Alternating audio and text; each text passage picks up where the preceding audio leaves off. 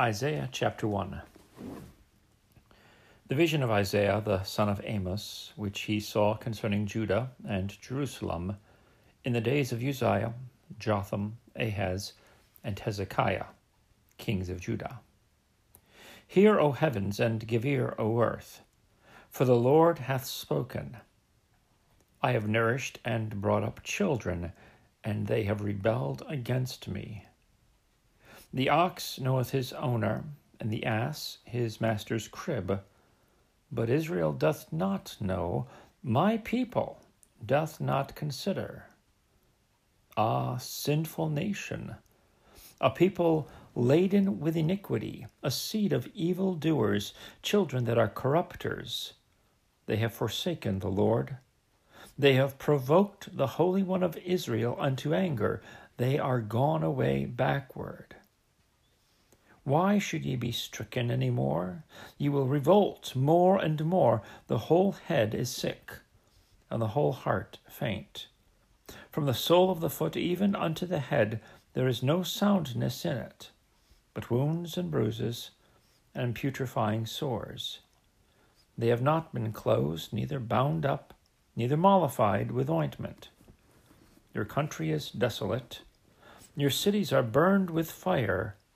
Your land, strangers devour it in your presence, and it is desolate, as overthrown by strangers. As the daughter of Zion is left, as a cottage in a vineyard, as a lodge in a garden of cucumbers, as a besieged city. Except the Lord of hosts had left unto us a very small remnant, we should have been as Sodom, and we should have been like unto Gomorrah. Hear the word of the Lord, ye rulers of Sodom. Give ear unto the law of our God, ye people of Gomorrah. To what purpose is the multitude of your sacrifices unto me, saith the Lord? I am full of the burnt offerings of rams, and the fat of fed beasts, and I delight not in the blood of bullocks, or the lambs, or of he-goats. When ye come to appear before me, who hath required this at your hand, to tread my courts? Bring no more vain oblations.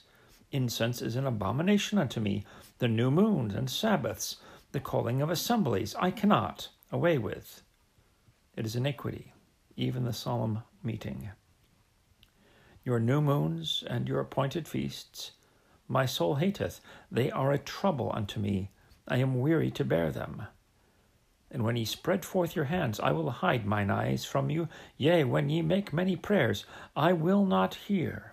Your hands are full of blood. Wash you, make you clean. Put away the evil of your doings from before mine eyes. Cease to do evil, learn to do well. Seek judgment, relieve the oppressed. Judge the fatherless, plead for the widow. Come now, and let us reason together, saith the Lord.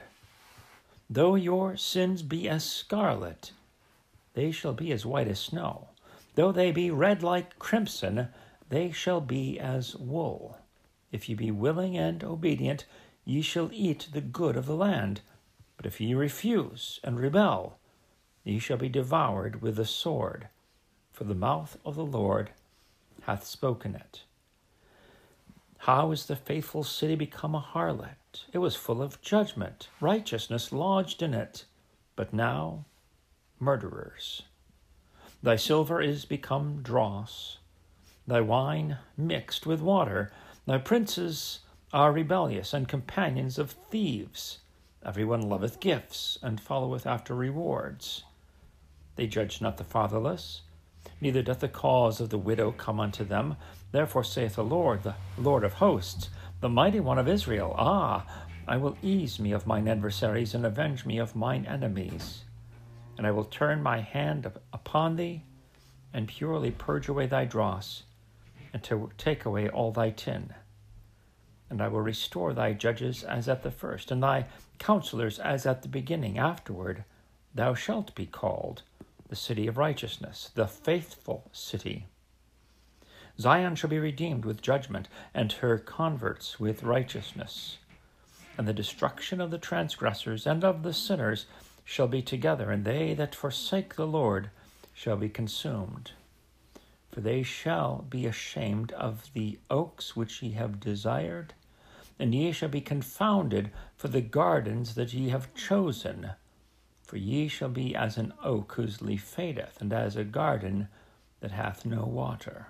And the strong shall be as tow, and the maker of it as a spark. And they shall both burn together, and none shall quench them.